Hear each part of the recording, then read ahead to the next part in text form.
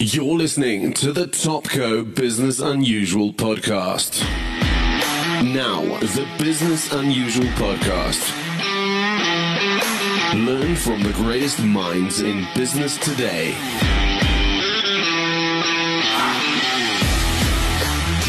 Interviews hosted by Ralph Fletcher. Learn how to improve business, get tips from industry leaders, and be motivated by real-life experience. Topco Business Unusual. So fantastic. Welcome to this week's episode of Business Unusual podcast. This week I'm joined by Sean Riley, who's the CEO and founder of AddDynamo. So I noticed we're both in Cape Town. So we probably should have done this over a coffee. But Sean, welcome to Topco's Business Unusual podcast. I was saying to you beforehand that I did some research and I didn't know that you were working for the FBI, but we were trying to do some research into like your background pre going to Stellenbosch and really didn't have any. So I don't know if it's a good time to start off and sort of talk around what you're doing and sort of a bit of your history. Sure. Ralph, thanks for having me. Give you a short bit of background. Was raised, between sort of Durban and the Cape and, went to high school at Settlers and ended up living on a small holding. And my last 3 years of high school was a 110-kilometer motorcycle commute on a 50. Back in the days when you weren't allowed to own more than a bike that size, and you had to avoid all the highways. So long trips in and out of school, but also building a love for motorcycles along the way. And then Stellenbosch University. I studied applied maths. Did not finish. I got to the end of my final year, and I just had too much financial pressure paying my way through uni. And, I just got to a point where a professor who I was very close to actually encouraged me to get out into the world. He said, "You're an entrepreneur, I think, you should get going." And towards sort of the end of 1998, I ended up in London doing a few sort of really dodgy jobs, ranging from temping at Office Angels, sorting out faxes, working at a place called Tip Top Turf, packing roll-on lawn on the back of lawn harvesters in the snow. And then eventually got very lucky and landed a job with Credit Suisse in London, where my first boss there also became one of my very best friends for the rest of my life. I won't ask you how you got that job. I'm sure there was some entrepreneurial... Well, actually, the interesting background is that I knew... The job was in futures and options, which I knew absolutely nothing about. And but the bank was busy transitioning from Lotus 123 to Excel. And so anyone that knew Excel was in hot demand. And when I'd been at Stellenbosch University, I'd made spare money lecturing Excel to first-year students. So my Excel knowledge helped land me the job and kind of like figured the banking bit out as I went. So, I mean, it sounds like you got this pure entrepreneurial spirit.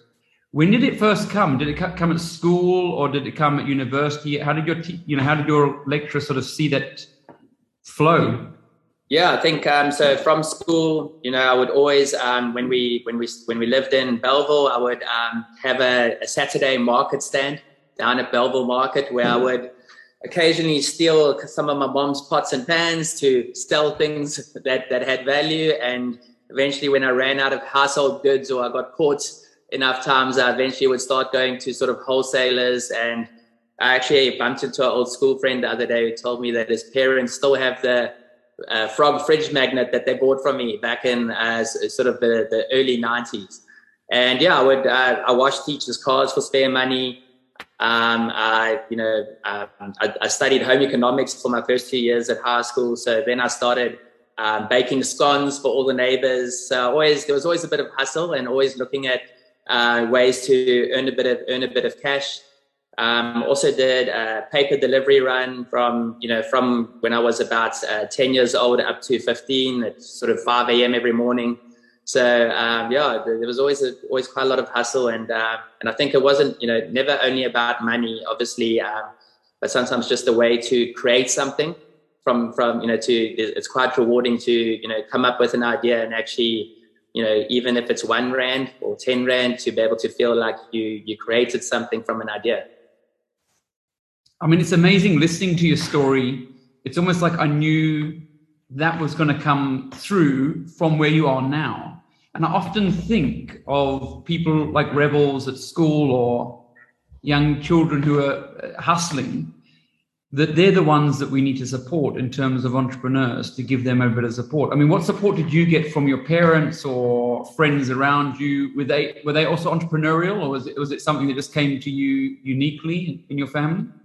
Yeah, I think I don't really, I wasn't really surrounded by friends that were entrepreneurial, but my mom, and I would say that my family were entrepreneurs, but they were bad entrepreneurs. So they were, I observed a few terrible business decisions to unfold and fail quite quickly before my eyes.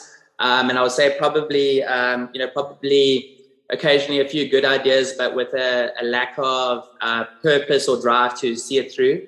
But my mom was always very supportive of anything that I wanted to take on. So she was always there. She always backed me and tried to help out wherever she could. Yeah, it's amazing, eh? So you did the London stint. You did quite well. You landed this top job at Credit Suisse. Again, it'd be amazing to hear that story, how you got the real job. Maybe there's a book or a movie coming out soon. But then, you spoke about coming back to South Africa and the reason for that. Yeah, so actually there was a very clear catalyst that drove that decision. So I was incredibly happy at the bank. And, I'd actually started to program quite a lot out of frustration, because we had real risks that tallied up to hundreds of millions of pounds within our department. And you would go to the IT team, and then they would want to have a 8-month project plan and numerous meetings. And we were kind of saying, like, the risk is today. Like, if you know anything about futures and options, there's something very scary called variation margin. And, if you are 1 cent out today, that could be R1 million tomorrow, or, so we had like immediate pressing needs. So out of frustration, started coding, got a lot of feedback about how shitty my code was. And then, but kind of like just observed that there was sometimes a need for an immediate solution, maybe not elegant, but it turned out that the particular piece of code I wrote was used by the bank for 18 years. And Microsoft actually built a case study on it to feature the longevity of source code. And so, I kind of, I was allowed to be entrepreneurial within the bank. So my boss allowed me to solve problems outside of my job description, as long as I was getting my job done as well. And I kind of skilled up on fuzzy logic at the time, which is really the precursor to what AI is today. And the premise of fuzzy logic was built on the fact that we all historically have solved everything with zeros or ones, very binary way of thinking, and that actually most things in life are not quite a zero, not quite one. Nothing is quite blue or quite green. It's somewhere in between. And so I'd been scaling up on fuzzy logic, built a derivatives trading system using fuzzy logic, and I got sent to the head quant at Credit Suisse, who was, very smart, consulted to the Bank of England. And I walked in and I said, I've been asked to come and share my idea with you. And I started talking, obviously young, in my early 20s, very nervous, standing in this enormous office. And 20 seconds in, he interrupted me and said, hold on, sorry. Do you have a master's degree in maths? So I said, no, I don't even have a completed degree in maths. He said, oh, well, we can't. And he said, well, sorry, we can't talk anymore. He said, I can't continue the conversation. I only work with people with masters and up. So I said to him, but you can't learn fuzzy logic at a university today. it's not subject matter at a university today. And he said, well, that doesn't matter. I'm not interested. So I didn't even get the chance to show what I'd built. And that was my moment where I just decided, I felt that back in South Africa, I would have an opportunity to get in front of the right people if I had a good idea. And that was sort of the moment where I decided to leave London. It's amazing, eh? Because I think there's a lot of people. I read today, I think it's like there's 36,000 US millionaires in South Africa, and about 3,000 of them last year left. So that's 10%. That's a lot of wealth going there, right? So you're thinking a lot of wealth, there's a lot of businesses maybe going there. But the evidence is often what we're seeing is that people making the real money, creating the opportunities, are going against what everybody else is doing. So it's interesting you say that. And then what happened?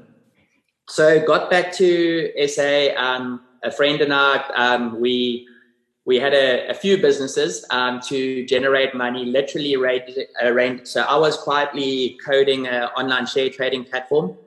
And we were doing a little bit of trading of our own. And to pay the bills, we had bought 2 marquee tents, which we were pitching for people, over weekends and so on, to earn some actual cash while we ticked away at our ideas. And my share trading platform was gained the notice of a listed company at the time called eData, and they acquired our business, but very young, very naive, thought that I'd made millions. Because that's what the contract said, but it was all to be paid over a couple of years and no real money earned up front. But we were also just very happy to have salaries. I mean, to be banking a fixed salary suddenly and to be able to go out and buy a half decent. My friend and I had actually shared a car for a year or so, and a good story to share is that actually while we were negotiating this contract back then for 14 million rand to sell our share trading technology, the CEO of this listed company was in town, and I was driving him to meetings on the back of my Vespa. So that was the mode of transport, and I was just like, sorry, this is it. And he would sit on the back taking phone calls while I scooted him around town. Did you get your money? No. So the story, it's still... a bittersweet story. So we licensed our technology to E-Trade in the US, and we deployed E-Trade South Africa for them. And then during that year, the listed company's business model essentially, collapsed overnight. They'd made a lot of money by actually building landing pages on their site for listed companies for investor data. And very quickly, as the internet accelerated and evolved, these listed companies got wise to the fact that they didn't need to pay 20,000 Rand a month for one web page. They could actually build the entire website, and they didn't need a third party. So these listed companies started sort of pulling back, and we got to an interesting position that within a year of being acquired, our owners were living off our revenue.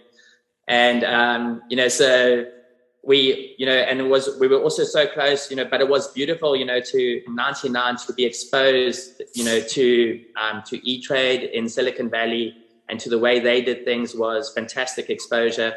And so we, to be able, that was a great journey to go through. And by the end of the year, we realized we're not going to get paid. We saw the projects over the line, went live with E-Trade, and then I needed to find a lifeline of funding to help us to essentially take our company back, and skilling up 25 developers back in the 90s was really hard to do. Developers weren't hanging on trees. So I saw a lot of value in the people, and we needed a bit of capital to try and sort of take that company back and get going again. So I'd imagine that's where JT Ferreira and the guys that came in, right? So how did you meet him? I mean, it's actually, so GT had heard of me through town, but we had never actually met. And I asked a really interesting story was that I'd actually been to a restaurant called the Cameron in Stellenbosch, which is quite iconic, and it used to be sort of, you know, very much the place where the Ruperts would go, and where, you know, there would always be an empty table no matter how busy they were. People would queue to get in and have dinner there. And I'd been there for dinner, and my meal was not great. And the manager came out and said, "Oh, you know, what's wrong with it?" I said, "The bolognese, I couldn't eat it." So he called the manager, Mario, out, who came out hopping mad. And he started screaming at me, and he just said, like, "Give me one word. What does it taste like?" So I said, "Well, dog food." And he went absolutely berserk. And then I said, "I'm not paying for the food now. You know, here's my name, number. I'm not paying." So he called the police, who surrounded me in the restaurant. So 6 cops surrounding me. And anyway, I eventually managed to get out of the situation. But the next day, all over Stellenbosch, you know, which is a town where news travels quick, you know, people say to me, "Oh, what did you do wrong? Why were you being arrested?" So I was like, you know, young, hot-headed. So I was like, screw that. So I filed a lawsuit for defamation against Mario. And and GT, of course, was good friends with Mario, and he frequented the place as well. So he said to a friend that he would meet me, but I had to drop the lawsuit because he wanted to broker peace, and he would give me a better outcome than what any court ever would. So I was like, okay, I don't really have a choice because I need to save my business. So dropped the lawsuit, and we met for lunch, and Mario came over and apologized, and GT pulled me aside halfway through the lunch, listened to the idea, and he wrote a check right there for 3 million rand, and on a handshake. And incredible. It's quite, so 2 parts of that story that I have to just finish with for you is that, first of all, Mario and I became real friends over time. I DJ'd his 60th birthday for him, and he's still a very good friend, and he's an amazing human. And GT and I, have, then, gone through this journey together over all these years. And we've never had a contract, we've never had a piece of paper, and we've never had a dispute. Awesome, man. So, I mean, your powers of persuasion must be quite strong. Well, thank you. But I think sometimes you do also just connect with, sometimes people do connect. But yes, it is that, we are in the job of persuasion at a Dynamo. So also, like, taking no prisoners or taking no shit, that's also something you've done. And it's not just the only time, right? I mean, to a restaurant owner is one thing, or manager. Yeah. But to Google, that's a whole nother thing, right? Yeah. Yeah. So that was quite a scary moment for us, right? Threatened our entire livelihood. And we managed to, still not really allowed to talk about anything. Okay. But what I can tell you, of course, is that yes, we went to the competition tribunal to get some kind of remedy. We ended up settling the matter eventually directly with Google. And the beautiful part of that story, though, is that years later, when a Dynamo had found traction with its ad network, Google had become our biggest customer. So, sort of just before we won Twitter in 2013, Google was represented 92% of our client base. Wow.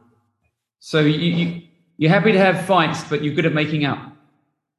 I think, fortunately, Ralph, not many fights. I think like sometimes you have to, be, I think, yes, there are moments where you have to choose to be brave. But I would say, like, for a very long, journey and career so far, there's, been surprisingly little friction, and I'm very fortunate for that. Yeah. I think one of the things that really comes through, though, is your adaptability. And so for someone who's got businesses and people investing in it, and you've got these programs, you've adapted quite a bit through that process. But a lot of people are scared of change, and certainly what COVID's done has made us all change. But how do you deal with that? Like, internally, how are you coping with knowing that coming to South Africa, or, you went along one path with the business and you sort of changed to Ad Dynamo from what you were doing? How did you internalize or deal with that? And what were the sort of the tactics that you use when you have to make these sort of hard, brave decisions? You call it brave, but yeah, it's like brave one moment at a time. But what's your thinking process? Yeah, so I'm very comfortable with change, and a lot of people aren't. So like the change has never been a big issue for me, and I'll say sometimes sometimes I'm possibly too comfortable with change, and I can tell you that if we look back to the intelligence days, the business with GT that then founded at Dynamo, we chased too many different things, and you and I chatted earlier about sales, and I'm sure we'll get into that a bit later. But, in hindsight, looking back, we actually built so many great things. And sometimes when ideas fail, we tend to think it's the idea that failed. 9 out of 10 times, I believe it's just sales execution that let you down. And, you can be the smartest entrepreneur and you can invent the most unique thing out there. But if you can't, ramp sales, then it's just not going to happen. And that was so I probably embraced change far too much for the first 10 years. We built a lot of different things, and we had some success along the way. Probably a success story for someone else that I was a part of. I can definitely say we built and sold something way too early in its life. So MyGates, the payment gateway, we built that out of frustration, because back in sort of 2008, there was only really one payment gateway solution called Ivory, which was not a great platform, and we felt there was an opportunity to introduce an alternative to the market. So we built a payment gateway and sold it to MyGate for the grand total in 2008 of 800,000 Rand. And we were sort of, very happy with it, because we had spent very little building it, and we had put it together in a few months. And this offer came out of the blue, and we were like, damn, yeah, we'll take that. And anyway, the long story short is they then sold that 5 years later for 23 million euros. How do you sleep at night? I'm now over the pain, but are you over it? Yeah. It's just I've got to cash didn't really I can't reward myself with cash on that one, but I can stroke my ego to say that I was part of its creation. So that's the best I can get out of it. Oh wow, man, that's so interesting. So I mean, maybe just talking about sales quickly, because I think you mentioned it, but I think there's two things. Is that Robert Kiyosaki, the journalist asked him, how did you become number one selling journalist? He said, yeah, number one selling, not writing or best written journalist.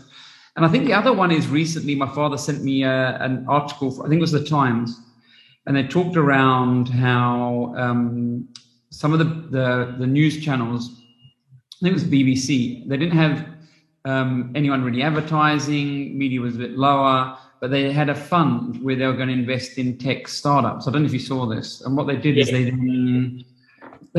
invested in these tech startups, gave them airtime to help them to grow. And these failing or fledgling tech companies suddenly absolutely shot the lights out, right? Yeah. And it's all to do with getting your name out there, marketing and selling, exactly what you're saying. I mean, what's your thoughts on that? Well, actually, just on that one around the investments, like one little caveat that I can add before we talk about sales is what I found really interesting is years ago, we had quite a lot of conversations with Intel's VC. And Intel, what they actually do when they invest is they actually contract themselves to get their investee companies in front of any 20 C-level execs from the Fortune 500 for 30 minutes each year. They contract and guarantee that they will do that for you. How incredible, that's worth more than the money, right? To be able to say, we could put you in front of Salesforce's CTO. And so that they actually put that down when they contract themselves into investments. So just an interesting one on how they recognize that your ability to connect with the right people and tell your story and pitch your story and sell your story is critical to your success, and as critical as the funding you can raise. Is that it? I mean, we've got partners, and what they said is that they're trying to help companies that they know are very successful to get more work. And the challenge is they know they can do the work. They're in sometimes the pictures of these friends they're giving these opportunities to, and they mess it up. Right. Yeah. And so there's this thing like, what are they messing up? They know that they can do the work, but when it comes to the pitching and the selling of the company, the products, they're doing it. Yeah. What I mean, I know that you spoke about what you've learned from Twitter. Yes. So I think obviously, so with Twitter, they're incredibly, and they are fortunate in that it is a platform that there's something for everyone. If you're a rugby lover, if you're a football lover, if you like VC, there's something for anyone. So we can always find a way to tell the story in a way that's relevant to Ralph. And so I think that makes it very effective for us to sell. But what I think they taught us is the importance of sort of knowing your decks. So, when we launched in South Africa, we were, they didn't send juniors. We walked around with, a global vice president and one of his team members, and we watched them present 47 times in 5 days. Sure. And by the end of those 5 days, he was suddenly throwing me and some of my teammates into the hot seat to say, "Now you go." And so there are quite a few techniques that we learned in terms of, how to tell the story, how to get the room excited, how to hold interest. There are a few things that I'm quite passionate about. So I always talk with our new sales team members. I always talk about leading the presentation with your words. So, instead of like flipping up a slide and saying, "Here are the African user numbers for Twitter," and you're talking about something that everyone can read, that's not a very wow moment. But if you know your deck really well, or you have presenter view, you're able to actually say, "I'm going to talk to you about Twitter's user African numbers now, and I'm pretty excited about them." And you've got the room, right? You haven't showed it yet, and then you flip to that. And so just, for me, that's like, it sounds so obvious, but it's like just such a subtle nuance in the timing of how you present to kind of make sure that you have the attention and not your screen. In terms of how they present, we often see that, a lot of presentations look great, but what's the actual story? Like, what is the narrative here? Like, what is the emotion? What is the problem that you've identified? How do you think you're going to solve it? And so we often talk about, first of all, internally, we'll talk about sales levers. So like, what is the emotion or the rationale that the one thing that you plan to tap into in this presentation? And sometimes it'll be something as, sometimes it'll be a real business problem. Like, we think we can find you more customers or make you more money. Very often it's not. Very often it's ego. Ego is a very strong reason to buy. If you take someone inside a global brand as well. So global brands, everyone in the global brand desperately wants to be noticed and seen by their peers across the globe. And if you can go into a global brand with a local office and say, "We actually think this work is so great that we will help you get it showcased globally by Twitter," if you were brave enough to do it. And so sometimes, ego will help you get over the line. The one habit that we have on our decks is that we have a hidden first page or first slide where the creator of that presentation has to, in one sentence, be able to write out the purpose of this deck. Like, why am I going to be in the room today with this, and what do I hope to achieve? And that purpose helps to keep you focused. I'm here to pitch a 3 million rand order for Christmas, and I'm not going to get distracted with low-hanging fruits and the clients are asking me to do some quick things for 20,000 rand. So this is my purpose. And then we actually force ourselves to write out our narrative in 3 sentences or less. Like, what is the journey of this story that I'm telling? Like, what is the logical flow? And the reason we do that is that usually you often find that you've built a very pretty deck, but there's actually no narrative. We've just cobbled together 20 great looking slides, and there actually is no memorable story behind this that evokes any kind of emotion or need to buy. I'm just wondering what your deck was like when you sold to Aleph. So well, we're actually very lucky. Aleph know our business as well as we do, because it's they're in exactly the same game, and we've known the guys for so long that it was also interesting. Chatting to a lot of M&A guys, they will tell you that they will go through a process for companies looking to sell, but 9 out of 10 times you end up selling to the one that you've known the longest. And very often, like they'll bring other buyers to a table, but very often you end up buying to the actual one company out there that you had a relationship with already. What changed that made you want to go on that journey? Or what was it? Is it to do other things, or is it didn't feel like you had the capital to grow? So I think so obviously Invenfin being a major shareholder at Dynamo as a VC fund with an investment that was 11 years old, that's ancient by VC standards. So so it was important for them at some point to realize an exit. And for the rest of us, it was also quite attractive to team up with a global player that understood our business. And so for us, obviously Aleph, it's no secret they're going through. They've raised a lot of capital globally now, and Twitter's also made an investment. But for us, the capital was not that necessary, but the global relationships, access to platforms that we don't represent yet. So I think the ability to sort of really, sort of accelerate our growth has been, what attracted us. Yeah, I suppose also the experience of like just that wealth creation. I think it was like 98% of businesses never get sold. Only 2% do. So like most people build and work on a business and they're not really creating wealth. They're just, paying themselves a salary if actually the business allows them to anyway. Yes. So I'd imagine you learned a lot through that process. I'd love to tap into that. But I mean, maybe just going back a bit, because you've talked about the presentation skills.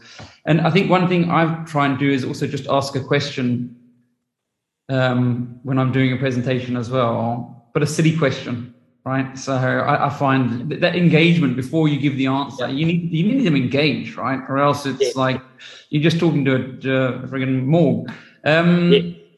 So on the sales side of things, because I think you and I have the same belief that, a business really, I don't know, I speak to so many entrepreneurs and they feel exactly the same way. If you're going to scale, and CEOs, if you're going to scale a business, or you're going to run a business, it's around the sales. Like if the sales aren't coming in, you don't really have a business. You can have a great idea. You got to grow the sales team. And like you were saying a little bit earlier, you indoctrinate your sales team, which when you said that, I was like, yes, this guy is so cool. How do you do that? So I think we learned a few interesting lessons, Ralph. And the one, so the one thing that was fascinating for us was when Twitter came into our lives and our sales force went from 3 or 4 people to 20 people overnight. What surprised me was that a big sales team is much easier to manage than a small sales team. And because, when you have 3 people in the room and you're like, hey, Bob, what's happening to your numbers? It's very personal, and it feels like, you're attacking poor Bob and not talking about the numbers. And also Bob knows that, he might not be a star performer, but, I'll never lose my job because then they've cut their sales force by a third. And we also had some markets where we had 1 salesperson, where if we, lost that person completely, we had a 0 sales force. So we actually found that small sales teams are very hard to manage, and it can be quite personal. And what was amazing for me is like after our first few Twitter sales meetings, you literally are just pulling up the numbers on a big screen and talking through how everyone's doing. And suddenly your non-performers are proactively coming to you with a performance plan, because the writing is literally on the wall.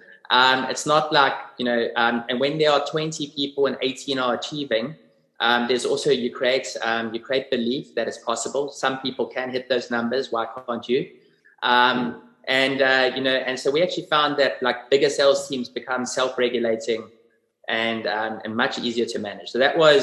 So we also, whenever we launch new platforms or new markets, we're always very cautious. We always want the opportunity to be big enough to launch with a handful of salespeople rather than 1. It's quite tough, and it's also not nice being that one guy who's not hitting the numbers. And then, I always talk about a moment that Stuart Klass from InventFin shared a link with me many years ago. And I'm not a shareholder. I've got no relationship, but 10XE is a local consultancy that publishes a lot of free content and also helps businesses look at what are the characteristics that help you, transition from being a startup to a scale-up. And how do you become a business that can, achieve 10x growth? And I remember reading this article probably 6 or 7 years ago. And one of the key traps is that in the early days, CEOs, founders do need to be heavily involved in everything, including sales. But you do have to find a way past that if you ever hope to achieve scale. And that was a wake-up call for me, because I also love selling. But I also realized that if I try to hold on to all the key relationships, I would never be able to focus on other things that mattered. And I think that was literally a watershed moment for us as a business, where we recognized that we did have great people, and they were capable of selling, and a lot of them are capable of selling much better than I am now. And to kind of take that leap, to step away from that, took a lot of courage. Yeah, I think it's a big thing, right? So they've got 3 things why companies don't sell. Good salesperson becomes a sales manager. A good salesperson becomes a sales manager and sells himself, or the founder or CEO is involved in the sales. Those are the 3 sort of big reasons why it goes wrong. So choosing a sales team, is that a big thing for you as well? Like getting the right people on board? Or do you find that the culture takes care of that? Like when you got that, like you're saying, when you got that 20 people in a room, obviously natural competition takes place anyway, and people want to sort of, like, the ego takes over in a way, right? I do think, so I do still think that hiring well, obviously hiring well. And then, but we definitely place a far bigger emphasis on passion, personality. Knowledge does not mean too much for us, because knowledge can be trained, but you can't teach someone to care. And so I do think that we look at a lot of those softer characteristics. One of my favorite, when we're looking for salespeople, I'll often brief them to come in and present something totally out of the industry. Like, I've had one before where actually our former head of brand strategy came in and crushed his interview when he was hiring with us, and his mandate was, I've never ridden a bicycle before. You need to come in and pitch me. You've got 3 days to prep, and then come and pitch me why I should start cycling. And for me, like, that's it's a great way of sort of like pushing the knowledge aside. So you're not sitting there vetting their knowledge of Google ads, or because they can be taught all of that, and focusing on their ability to just tell a story and persuade. That's so good, eh? Yeah, it's so important as well. I suppose that everything's changing all the time as well, so you need to have that sort of ability. And I suppose the caring thing it's changed as well. We've started taking on Sandler training. I don't know if you guys are using that. US, probably Twitter's probably pushing something similar to that. Yeah, and more that empathetic sale, listening, engaging more than the closing the deal. But going on to the word sales, because I know that you mentioned no one wants to be called a salesperson, even if you are selling. Yeah. So what's with that? What do you do? Yeah, there's this, there is this very South African nuance that, like, people know that they're hiring for a sales job, but they always ask the question, what will my job title be? And you have to put lipstick on the pig to make them comfortable. You can't be a salesperson, but there'll be an account manager, an account coordinator, biz dev. And, the sooner that people embrace the notion that we are all in sales, and being in sales is a great thing. Businesses don't exist without sales. The better. And another aspect to that as well with our partners such as Twitter, the first few quarters when we started with them, they'd be like, Sean, this client hasn't spent this quarter and you're going to miss the number. And I'll be like, yeah, but the relationship's good. We're in a good place. They'll probably spend next quarter. It'll all be cool. And they were like, Sean, we're a listed company. We report to shareholders quarterly. And, we can't tell shareholders that the relationships are good, even though the numbers aren't there. And so very quickly we had to, and it's very un-South African. I think South Africans, we sell on relationship, and we know that if the relationship is good, numbers will happen. But there is also that aspect of, and you start to appreciate it in time, that, yeah, if you do miss enough quarters, you do miss the year. And if you miss enough years, you miss completely. And so, something that we work through with new hires is actually coaching them that, the platforms that we sell for are measure themselves quarterly, which means we measure ourselves quarterly. And that is a non-negotiable. And the sooner you learn to embrace it, you're getting to work with Yahoo, with Spotify, with Snap, with Twitter. Why would we try to not learn the way these businesses are able to scale and grow and try to impose our viewpoints on them? So it's something that we work very hard at to get buy-in from the team and get an appreciation that is how the world works, and we need to catch up. Yeah, I think a lot of entrepreneurs or founders sort of don't like to join listed companies because of that. But actually, those things can be very positive for a business because of that outside almost pressure or mentoring, I suppose, that's really so important. So how did you get it right? Because I think that was one of the other pearls that you said. You're like, we learned the magic of selling, we learned the magic of presenting, and then the magic of forecasting. How did you get that right? So was it just creating it as part of the culture and making it early on? So I think, if you take sort of Twitter, Snap, Spotify, Yahoo, but Twitter was quite formative for many of our earlier years. And what they do exceptionally well is that we feel like we're part of the organization. So, we sit in the same training as their employees. We have the same access as their employees. So, a lot of good habits do rub off. We chatted earlier about forecasting and the forecasting side. So, my kind of forecasting in the past, which never worked, would be like, I think we can do 25% this year. And based on zero science. Yeah, zero science, no, just a desire to grow and no idea how I would achieve that. And actually what we do at Twitter, and it's not secret, but we use a bottoms up forecasting method. So every quarter, every account exec literally has the historic data for their accounts that they represent. They have conversations with their clients, and based on what their clients are saying, they actually have to do a forecast per client.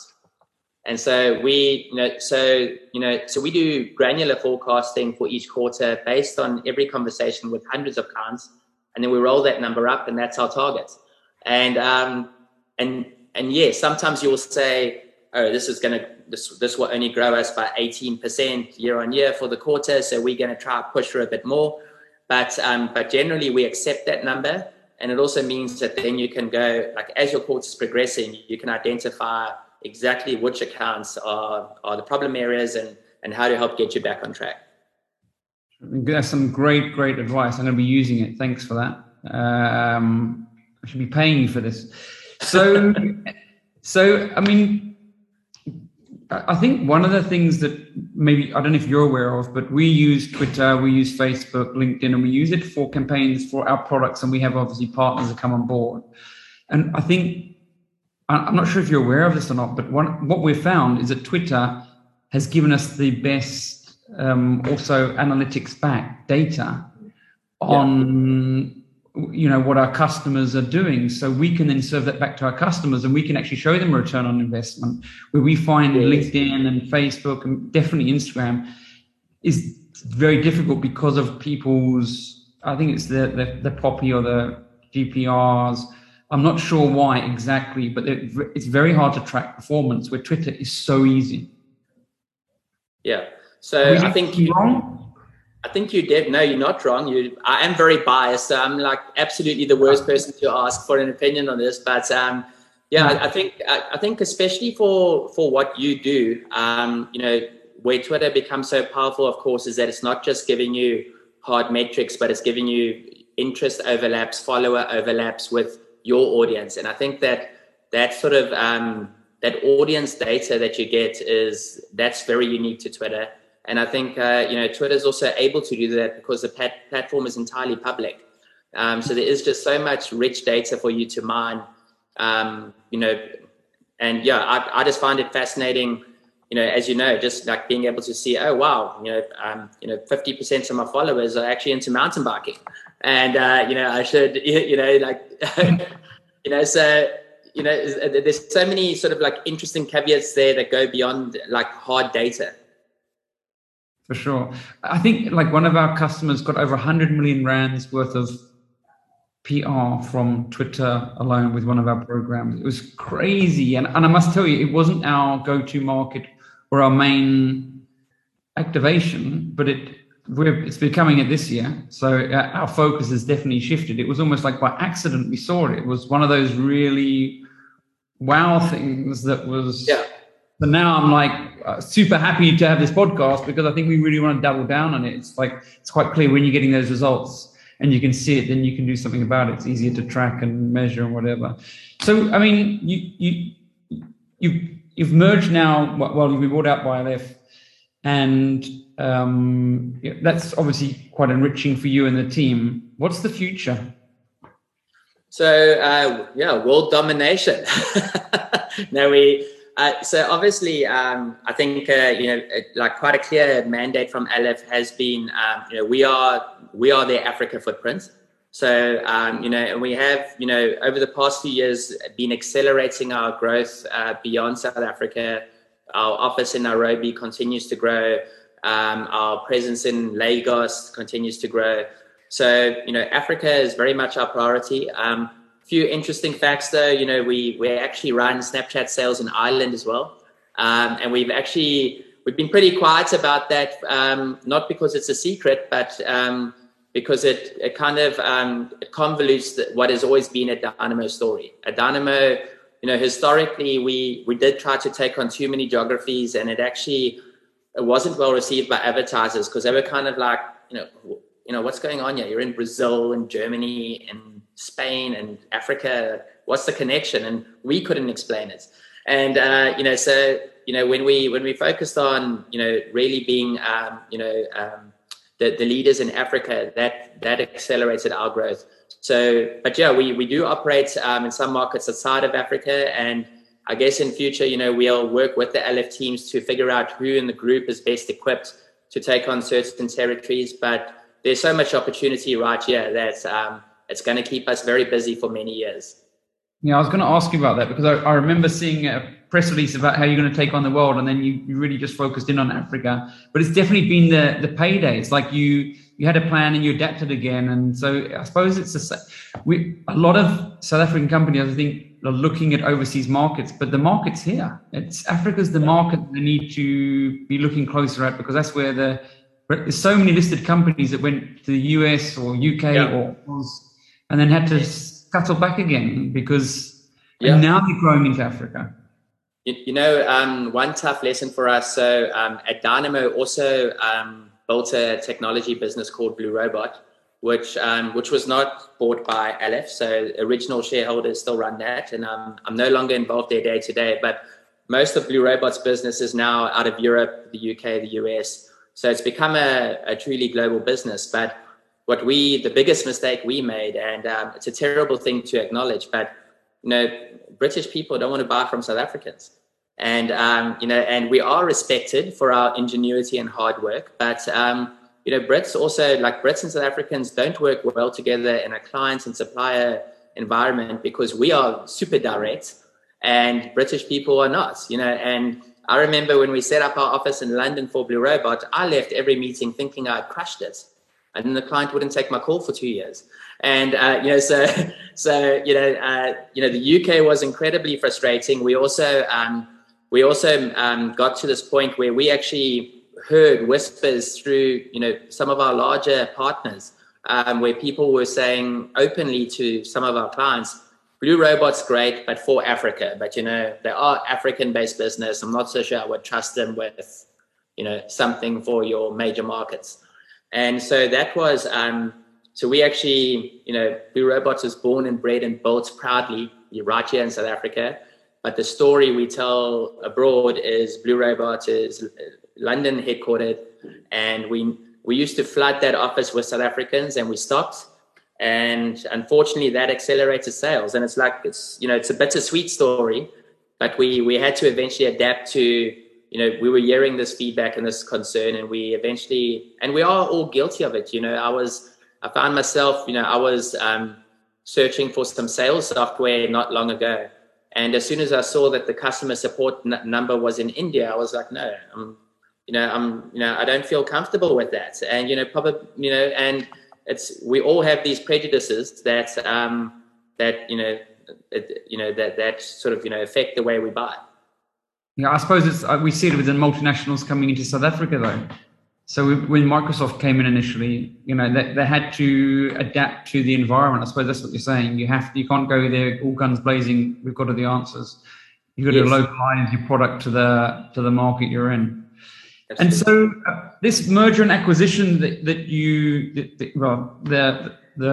deal that you did, what did you learn from that? I mean, I suppose there's not enough international investment. There's not enough deals like that happening. So obviously having an entrepreneur like you doing that it's like folklore. So, we'd tried a few, so definitely sort of the one thing that we learned is use an expert. So, M&A, and, actually the guys that we use, I say the guys we use because they produce the work of a team, but it's one man. It's a one-man band based out of Oxford, and he's exceptional. And he produced, incredible work, and probably more importantly, in previous efforts of ours to feel out the market and so on, we just got the feeling that a lot of the previous parties we had worked through just never really had the juice to talk to real decision makers at big international potential buyers. So I for a long time felt that Adobe was actually a good fit for us, and all the previous M&A people would just say to me, yeah, Adobe's passed, we'll have to keep looking. And you'd say, well, okay, who did you talk to? And you get these sort of big stares. I just got the feeling that a lot of the guys we had worked with in the past weren't, and the guy we use, he literally, he speed dials the head of M&A for Google, for Facebook, for Twitter. I got a lot of double feedback, during that process. I actually had the guy that I report into at Twitter calling me 2 hours later to say, we just had your man on the phone about possibly investing. So I was getting a lot of double feedback from those organizations that I knew.